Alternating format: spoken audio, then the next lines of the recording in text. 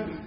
Hey, let's pray to God, and let's really ask God to move through this time in the Scriptures. We're going to get some time in the Word right here, and as we'll talk about a little bit, in Ezekiel 37, you know, as they're speaking to the dry bones. What did he say? He says, speak the word of the Lord to the dry bones and let them live. And that's what really can happen to us as we get into what God is saying, and not what all the chatter out there is saying, but what God is saying can really lift our spirits and inspire our souls. Let's pray to God and ask Him to move among us. Father, we know it's such an honor and a privilege to open up the Scriptures and to see differently. Father, see with eyes of faith. Father, see with eyes of light and life and love. And God, we just pray that Your Spirit would be so obvious among us, Father, as we read the Scriptures. God, we would feel You speaking to us as a community. We would feel You speaking to us personally. And Father, that we would feel a different sense of inspiration, Father, as we leave this place, Father, because we've been with You, because we've been with one another in Your Spirit. Father, move powerfully through Your Word. We pray and thank You in the name of Jesus. And we all say, Amen. Amen. The title of my lesson this morning is Rise. And it's kind of in the spirit of next week when we're going to be celebrating the resurrection of Jesus. Rise. And in a moment we're going to read these incredible words that Jesus spoke when He was facing the greatest challenge of His life. Maybe you could even say it's the greatest challenge ever faced in the history of mankind. Yeah. Jesus was facing this. And as He prayed and as He really worked through His own inspiration and His own sense of mission in this time, He said, at a certain point after His prayers, buoyed by God, in the power of the Spirit, He said, rise. Let us go. Let us move forward. Let us face this challenge. Let's face this trial because God is with us. And it's going to be awesome. And, He had told them already about 6 or 7 times, even recording the Scriptures, what was going to happen in detail to the Messiah. That the Messiah was going to be persecuted. He was going to be mistreated. He was going to be tortured. But then he was going to die on a cross. But then he was going to rise from the dead. So these guys had sort of a notion of what was going on. But I'm wondering, I'm imagining how they felt as they were sleeping, and then suddenly they were woken because there's oncoming centurions with the betrayer, and how they felt and how they never forgot Jesus rising from this place of tears, and His sweat being like drops of blood falling on the ground, and saying, "It's time to go." And it's going to be awesome. It's going to be amazing. Because God is with us. And because we can do this with God. Jesus did not let circumstances dictate His life. Or hold Him down. He didn't let feelings. He didn't let suffering. He didn't let people's opinions of Him. He didn't let difficulty, even death, hold Him down. I love it when one of His best friends, Peter, stands up to speak about Jesus in Acts chapter 2. What did he say? He said, it was impossible even for death to hold Him back, to hold Him down. That's my hero. That's my best friend. That's my big brother. Here's a quote from Henry David Thoreau that says, the mass of men lead lives of quiet desperation. The mass of men lead lives of quiet desperation. Sue and I have lived a lot of places around the world, and I've found that to be true. And it's kind of a shame that most of us kind of get ground down to that place where we're just try to kind of put one foot in front of the other. And it's true about most people, but it doesn't have to be true about people who follow Jesus. In John chapter 1, it's incredible. It says in verse 3, it says, through Him all things were made. Without Him nothing was made that has been made. In Him was life, and that life was the light of men. The light shines in the darkness, but the darkness has not understood it. That's an interesting translation of that word, because what it's saying is the darkness has not overcome it. The darkness has not conquered the light.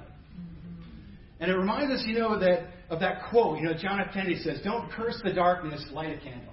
That's right. Instead, light a candle. It's so easy to be in this dark place and to get into this lifestyle of cursing the darkness.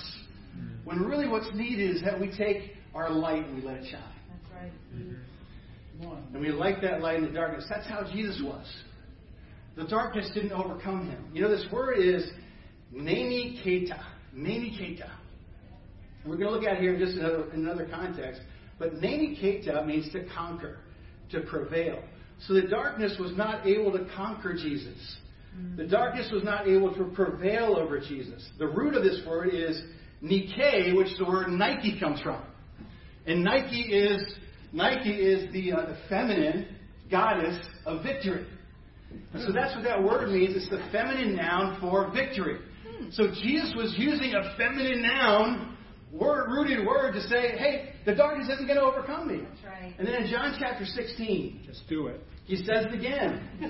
Just do it, right? Right. Let's go. Let's be victorious. Let's lead victorious lives. Let's not be the victim here. Come on. And so Jesus says in verse 33, he says, I've told you these things so that in me you may have peace. That's an incredible gift that Jesus gives to us. In this world, you will have trouble. That's right. But take heart. It says, be courageous. I have neniketad. I have overcome the world. So Jesus would not let the darkness overcome him. What did he do? He overcame it. And that's our destiny. We'll take hold of it. That's right.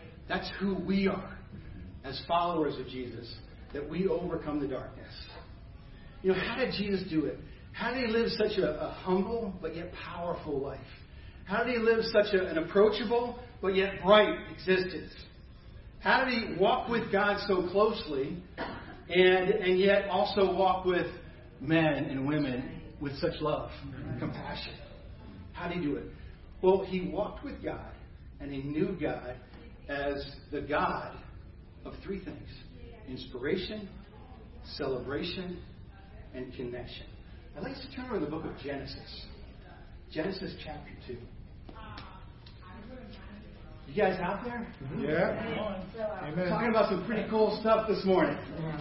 You know, it's always interesting to me because, you know, as you hear, you know, motivational speakers, or even if you hear therapists that are good at what they do, or if you hear, you know, people who are speaking about topics like freedom or liberty and these kind of topics, you know, it's always interesting to me because if you go back to the scriptures, Jesus oftentimes said it first.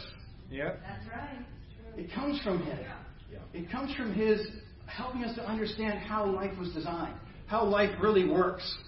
And so many of these concepts come from Jesus, who was the original possibility speaker, who was the original faith speaker. And he made all these kind of claims, and then he didn't just make the claims, he lived the claims, didn't he? And he showed us, yeah, you could be a kind of a normal guy from the neighborhood and still live an earth-shattering, powerful life. Or you can just love your neighbor as yourself. That's right. Isn't that a great way to frame the mission that we're a part of? Yeah. It's not necessarily something out there. It's not something grand or epic. It's something very normal. It's something very accessible. It's not way up in the sky that we need to have someone go and get it for us. It's accessible to us. You know, really the answer to world peace is love your neighbor as yourself. Yeah. Treat others the way you want to be treated. That's the answer to all the different challenges that we're facing in society. It's the answer to how leadership becomes servant leadership and giving leadership. And it's all things that Jesus talked about first. But I digress. So going back to Genesis chapter 2. God is the God of inspiration. Of inspiration. You know, our lives go towards death, right? We're dying and dying and dying. The older and older we get, at least physically. Yeah. And so we try to deal with that in certain ways, but our spirit doesn't have to be that way. Our spirit can become more and more alive. Our spirit is eternal. And so in Christ, our spirit becomes even more and more alive. And so Jesus walked with this God, and he knew this God of inspiration. In Genesis chapter 2, and in verse 7, it says, the Lord God formed the man from the dust of the ground and breathed into his nostrils the breath of life, and the man became a living being. The definition of to inspire is to breathe life into. It comes from this verse. God didn't just make the human in terms of flesh and bones. He made the human, and then he inspired the human. He inspired the human. Isn't that cool? One time I had a best friend of mine die in my arms because of heart failure. And I literally saw the life, this God-given thing, that you can't put in a bottle, you can't explain it, but I literally saw the life pass from his physical body and move on. And it was profound. It was crazy. But guys, there's something in us that is God-given. That's right. It's not because we go to the gym enough. It's not because we eat the right diet. It's because of God. And because of God being the God of inspiration. You know, all through the Bible, God is breathing life into heroes. So true. Ordinary people who are inspired. You know, all of us are called to do something significant with our lives. We're called to a mission. And that mission may simply be Monica loving Juniper. Wow. That's a mission. That's a life right there. That's a reason to live right there, isn't it? That's a reason to thrive because you're a mom. That's a reason to thrive because you're a friend. It's a reason to thrive, too, because you can say a word of kindness to the person next to you on the bus and change their life and change their day. But it comes from inspiration. It's really hard to give life if you don't have life in you, isn't it?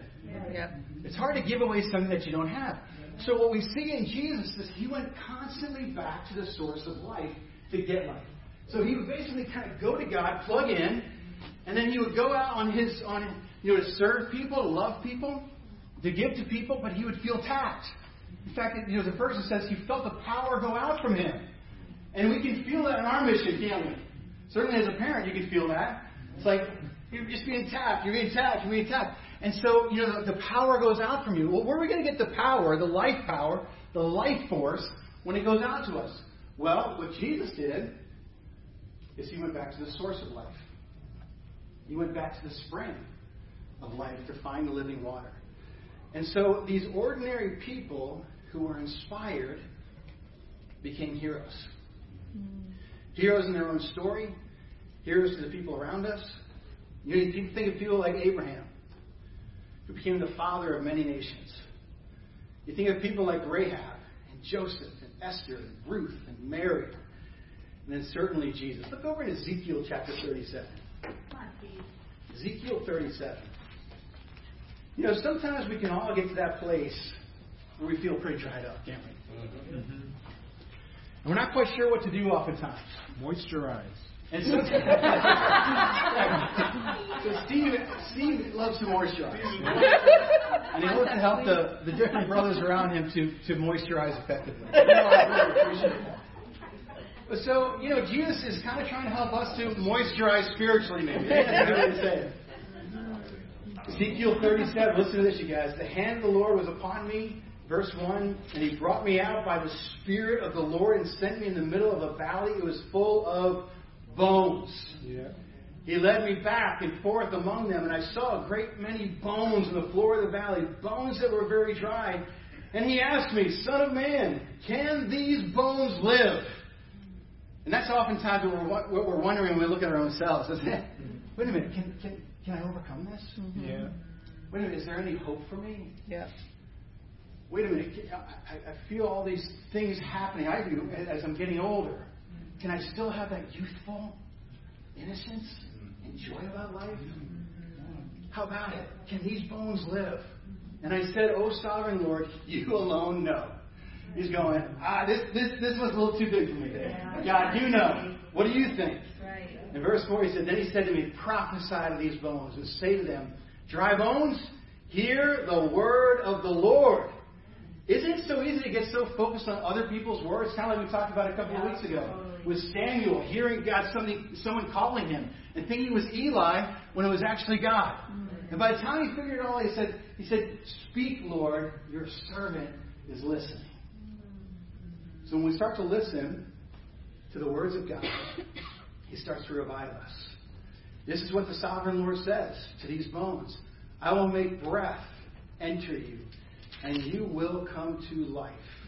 I will attach tendons to you and make flesh come upon you and cover you with skin. I will put breath in you, and you will come to life. Then you will know that I am the Lord." He's referring to Genesis chapter 2, isn't he? Where does life come from? God. You know, I know in my own life when I don't pay attention and cultivate that relationship with God, I get weary. And it's not just a weariness of it's not like just a physical weariness, it's a spiritual soul weariness. And that's what Jesus speaks to in Matthew. He says, "Come to me, all you are weary and burdened, and I'll give you rest. Take my yoke upon you and learn from me. For I'm gentle and humble in heart, and you'll find rest for your souls." You know, it's never too late to be revived. It's never too late. You can say, "Well, I've been through a lot of life." Well, that's okay. That's okay. And you've learned a lot, haven't you? You've learned a lot, and you've become more wise. And hopefully you become more faithful because you understand sort of the lay of the land a little bit more. But you still need God. It's funny, the further we get along, even the wiser we become, hopefully our wisdom doesn't take us away from God. What wisdom does, it takes us closer to God. And it's not just about getting smarter. It's about understanding our place in the world.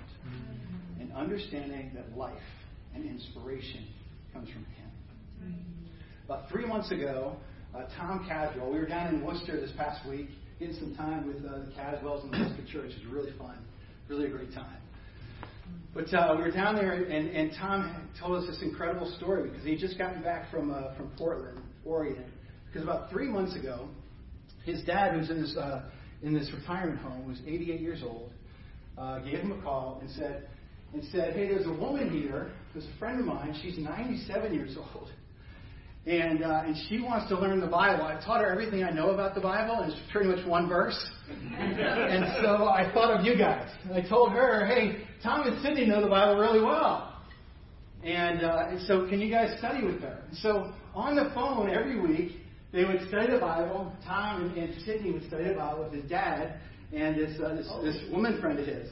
And what they would do is it wasn't FaceTime, it wasn't Zoom, it was just the phone. Put it on speakerphone, put it there, and they just talk. So it wasn't high tech or anything.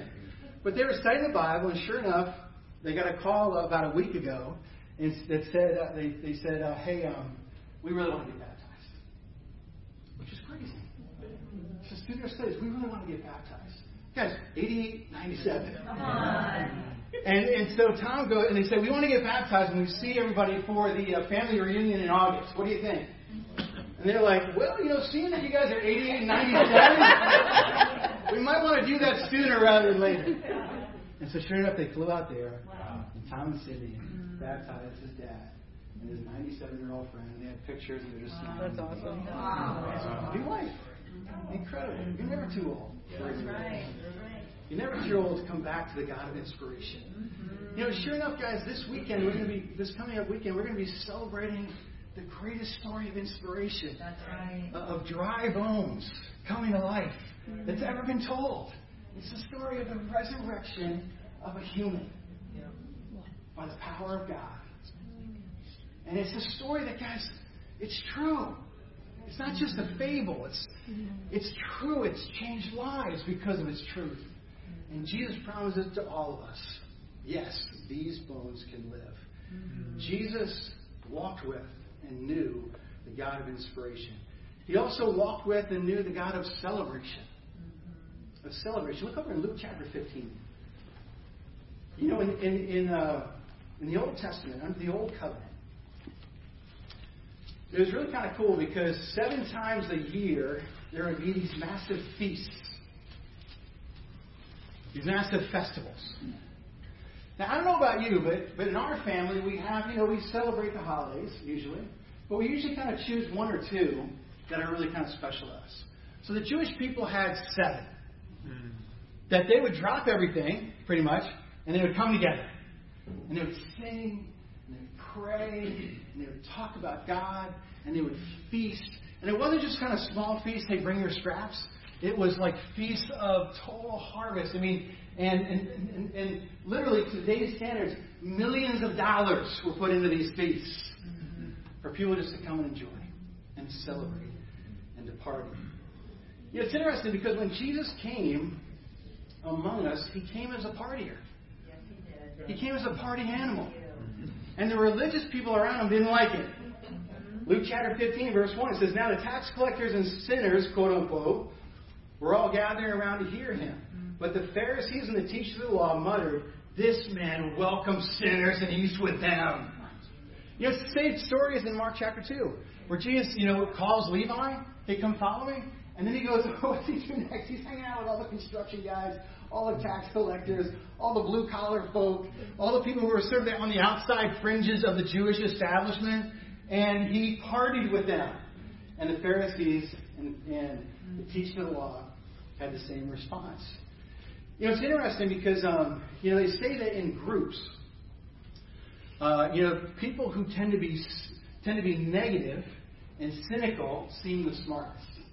So if you're at a table in a conference room, look around, and it's oftentimes the person who's cynical, negative, well, I guess that is cynical, negative, pessimistic, seems the smartest. And it's funny because it's a draw for us, right? We want to seem smart. We want to look like we kind of know what we're doing. So maybe I should be cynical. Maybe I should take the pessimistic view because then I'll look like the smartest guy in the room. It's interesting because Jesus knew that. Yeah. But he was okay with being the dumb, happy guy. I love that. He knew all the way that people work. He knew that he wasn't going to look like he had the PhD in the room. That's right. He knew he wasn't going to look like, the expert in the law. And that these guys were going to look down on him because he's a little too happy. He's a little too joyful. But Jesus was just living out that passage. Be joyful always. Pray continually. Give thanks in all circumstances. There's a new model for us in the New Testament. In the Old Testament, they were feasting and they were festivalizing 7 times a year. In the New Testament, what does it talk about? Rejoice in the Lord. How often? There's a new party level it talks about. There's a new rejoicing level. And we can do that. Jesus did that. Even though he went through very difficult circumstances, being joyful doesn't mean you're not being aware of the things that are happening around you or the people that are around you. You can be going through suffering and still be very joyful, still be very hopeful, still have a bright outlook on the future, even though you're suffering a lot. In fact, oftentimes suffering connects us with joy at a different level. And there's a growing up thing that happens in us as we don't avoid suffering, but as we engage with it, and we realize what Jesus was saying is, blessed are those who mourn. Because there's a depth of connection, there's a depth of life, there's a depth of joy and awareness, even in suffering, that makes us more whole as a human being. That's incredible. And so God is not afraid to be a God of celebration. Listen to this in verse 3. Then Jesus told him this parable. Suppose one of you has 100 sheep and loses one of them. Does he not leave the 99 in the open country and go after the lost sheep until he finds it? And when he finds it, he joyfully puts it on his shoulders and goes home. And then he calls his friends and neighbors together and says, rejoice with me. I have found my lost sheep. I tell you that in the same way there will be more rejoicing in heaven over one sinner who repents than over 99 righteous persons who do not need to repent. So sure enough, these guys sort of in their systematic approach to religion, they're sort of distanced away from the people, sort of judging the people, looking out over the people and going, nope, wrong, did that wrong. This is how you can correct that. Jesus saying, no, that's not how it is with God at all. God is not like that. That's right. And so much of Jesus was trying to help us to re-understand God. God is the God of celebration. God is the God who is with us. That's right. God is our Father. Now, sometimes because of our experience with father figures in our life, we don't understand that correctly when we first hear it. Mm-hmm. But then the responsibility is on us to go back to Jesus and let Him help us to understand who our Father in heaven really is. Mm-hmm. Because that's what He described His Father But then he says, it's not just my Father, that's our Father, who art in heaven. Hallowed be thy name. Thy kingdom come, thy will be done on earth as it is in heaven. But it all comes from that understanding of who God really is. He's our Father, who loves us, who celebrates our changes, who celebrates our steps into challenges, who celebrates those times when it's hard but we still repent. He's like, yeah, that's really awesome, all those people over there who got it all together. But this one, right here, it's kind of like she was talking about being duck-worthy. She was talking about the other day, there's two kids on the block, two going swimming, and one of the kids looking over at the other kid going, I hope you win. And Sue going, that's duck-worthy. God is always looking for those things. A lot of times we associate this for that big moment when we repent of our sins and we're baptized into Christ. And yeah, that's an incredible moment. But this also applies to those little moments. That's right. All throughout the day when we make decisions to repent. Party time! Repent. Right. But it's only a little thing. I made the decision to think this rather than this. I made the decision to not believe this lie, and I believe what God said instead. Awesome, let's have a party. And then look at the next few verses. He says, I tell you, in verse 10, it says, I tell you, there is rejoicing in the presence of the angel of God over one sinner who repents. And Jesus continued, there was a man who had 2 sons. The younger one said to his father, Father, forgive me. Father, give me my share of the estate. And so he divided his property between them. Not long after that, the younger son got together all he had, set off for a distant country, and there squandered his wealth in wild living. After he had spent everything, there was a severe famine in that whole country, and he began to be in need. And so he went and hired himself out to a citizen of that country, who sent him to his fields to feed pigs. He longed to fill his stomach with the pods the pigs were eating, but no one gave him anything. Such a great description of the world, and we've all been there, right?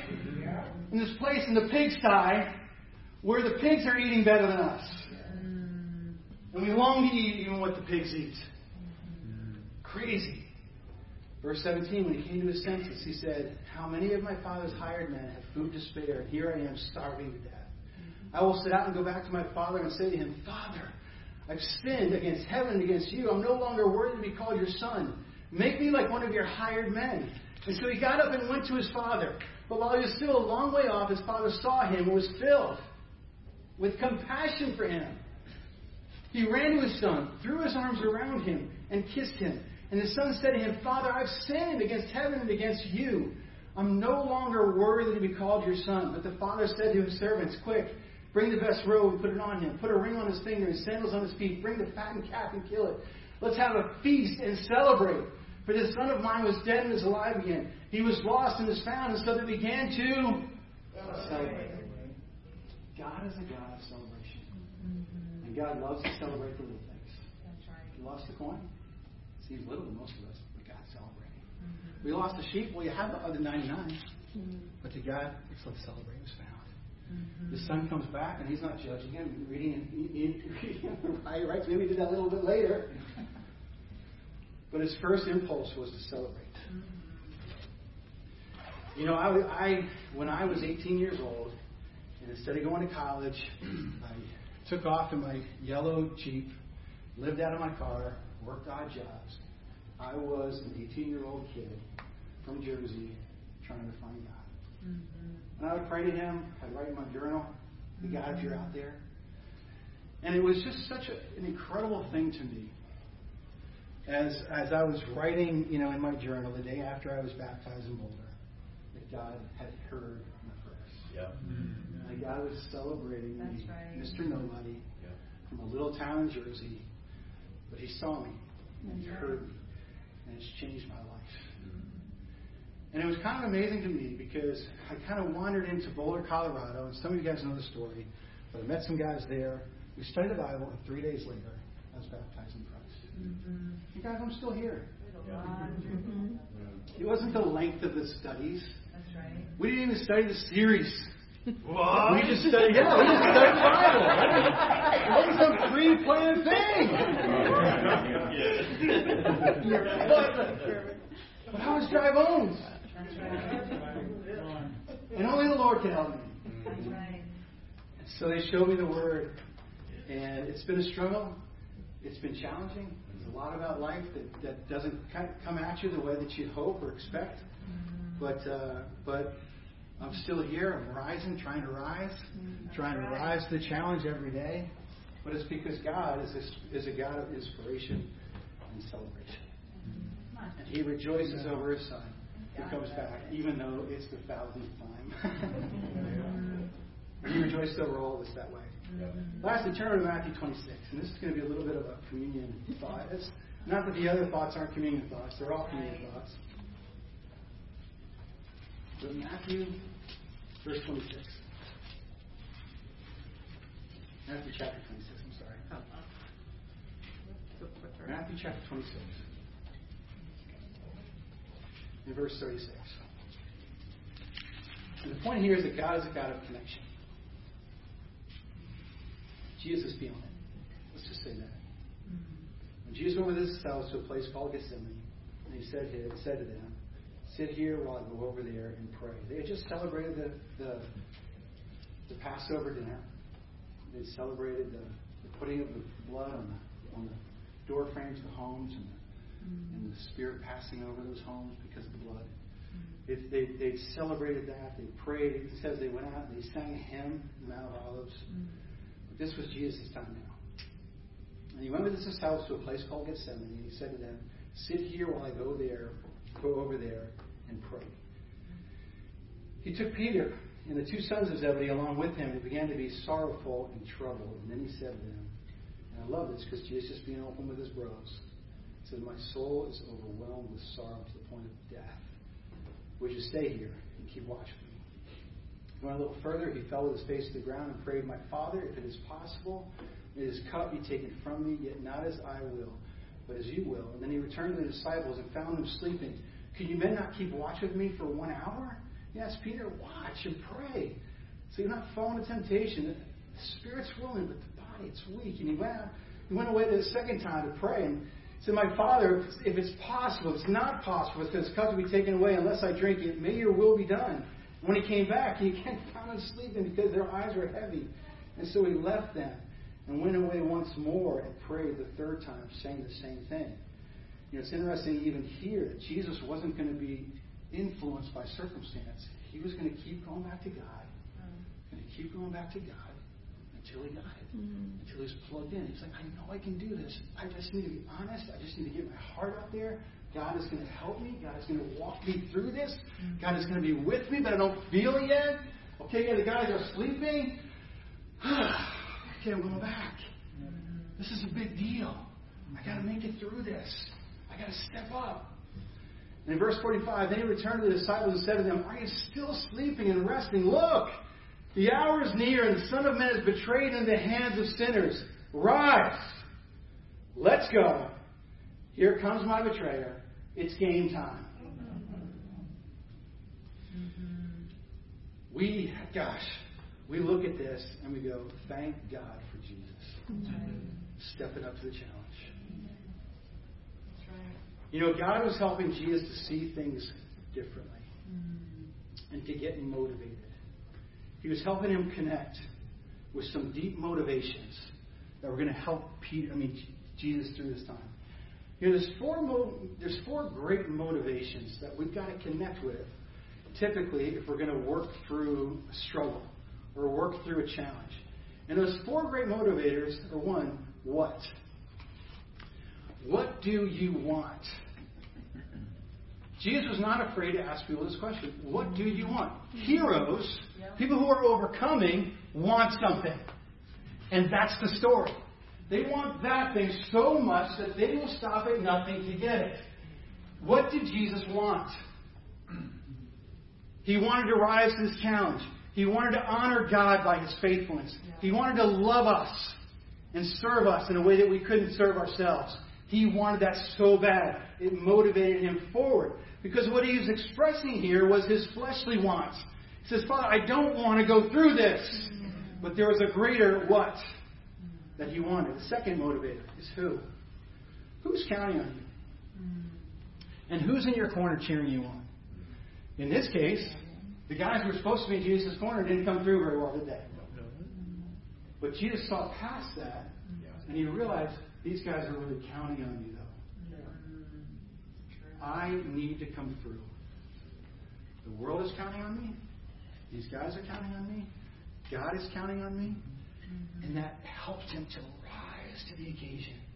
It was a great motivator for him. He was reminded of that in his time of prayer. You know, we know in the book of Hebrews, in chapter 12, it says, for the joy set before him. The what? The who? So it's another great motivator. Why? Why does this matter?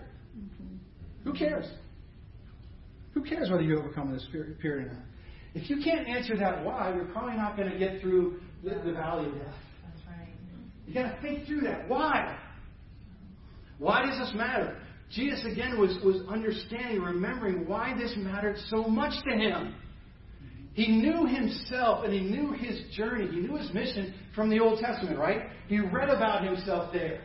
Yeah, he was the suffering servant from Isaiah. Yeah, he was the person hung on the cross in Psalm 22. But he also knew the end of the story. Is why? Well, because the nations could rejoice. Because their Redeemer had come. He understood his why. But then he also understood his when. When can be an incredible motivator. What's the deadline? You know, when the deadline is 3 weeks from now, you're like, whatever, we'll get to it later. Right? It's probably most of us in college. I don't know about Ryan. He was super diligent in college, but I got a paper due tonight. Sorry. You're so relaxed. But when? When's your deadline? Jesus knew his deadline was coming. And in some ways, I think it strengthened him because he knew he only had a couple of days. He knew he only had like a 24-hour period from this time to hang in there. The deadline was coming. And if he could just hang in there and die on the cross and say, it's finished. I made it. That everything was going to be fine. But there was this deadline that brought the best out of him. You know, God is the God of connection. God connects us to the what, the who, the why, the when. God wants to have a talk with you about why you're here, about who you are, about who's in your corner, about why it's so important that you persevere. And you're persevering maybe because of a Tom Caswell situation, because your parents are still counting on you in their 90s to study the Bible with them because they can't do it on their own. Or maybe it's your kids, they're counting on you because they're seeing you going through some challenges. And so now more than ever, they're watching. Yep. How do you get through this? Are you going to be faithful? Right. Are you going to pull them in and say, my soul is overwhelmed with sorrow to the point of death? Stay here, I need you. I don't know. I don't know what's involved in your struggle. But God is trying to connect us to the why, to the who, that He's in our corner.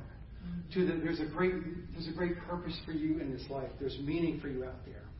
He wants to connect us to all that.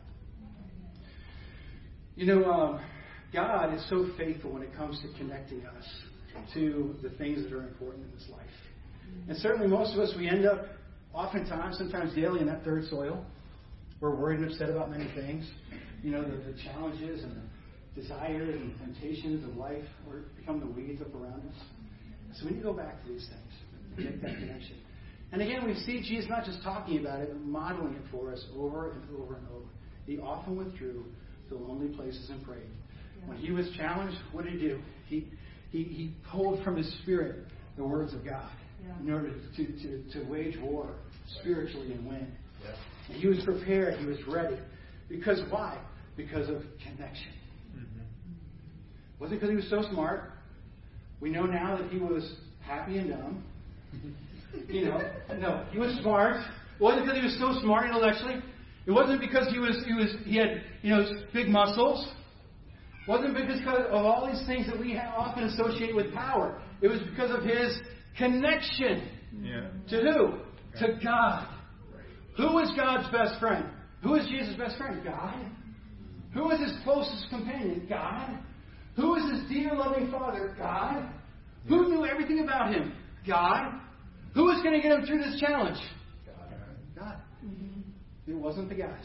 As good as our friendships are, and as much as we need one another, it's not the primary relationship for us to empower us and give us the life force we need to get through this life and to rise. I want to give you a little bit of homework. And the homework is this. What inspires you about your God? And I want to ask you to write down 10 things that inspire you about Him. What do you love about Him? What gets you to smile? I know for me, when I was a kid, my dad had the nickname in the Army of Arms. And because he used to do a lot of weightlifting in the Army. And he had these really awesome biceps, especially like to a 3-year-old. And he would make a muscle for me, and I literally would just break out giggling. I thought that was so cool. I would just laugh. My dad, he's so strong, so cool. And I think that's how, we really got to get to that place with God. That we're amazed by Him. That He inspires us. That we go to Him and we rise. Because God is the God of inspiration, and we know Him personally. We walk with Him. God is the God of celebration. And we know Him. He celebrates even the little things. Yeah, the big things too. But He celebrates the little repentances and the little adjustments that we make throughout the day. The little ways that we lean into life and we trust Him. We take Him at His word. He celebrates it because it's a big deal to Him. God is also the God of connection. He connects us with the important things, not the minutia, not the stuff that no one's going to talk about at our funeral, but the stuff that they will talk about at our funeral. When they talk about our what, and our who, and our why, and our when. Communion, we take the bread to remind us of Jesus' body. We take the juice to remind us of Jesus' blood, that He literally was a man just like us, who faced all the challenges we face, and yet He rose. This really can be and should be a time of inspiration, of celebration, of connection. Because Jesus is teaching us to Naniketa, to Nike, to conquer, to prevail, to be victorious. Let's pray. Amen. Father, thank you so much for Jesus. We need Him so much. Father, thank you for wanting to help us to rise. Each and every one of us. God, thank you for looking past our weaknesses and our sins and all our stuff and seeing us with compassion as we come down the road, rehearsing our lines of how we're going to talk to you. Father, thank you so much. You accept us, you celebrate us, you seek to inspire us even when we're dead bones. Father, thank you for this time of communion every week, which helps us to reconnect with the good stuff. Father, help us to be a meaningful time of reflection for us in this communion time together. We pray and thank you in Jesus' name.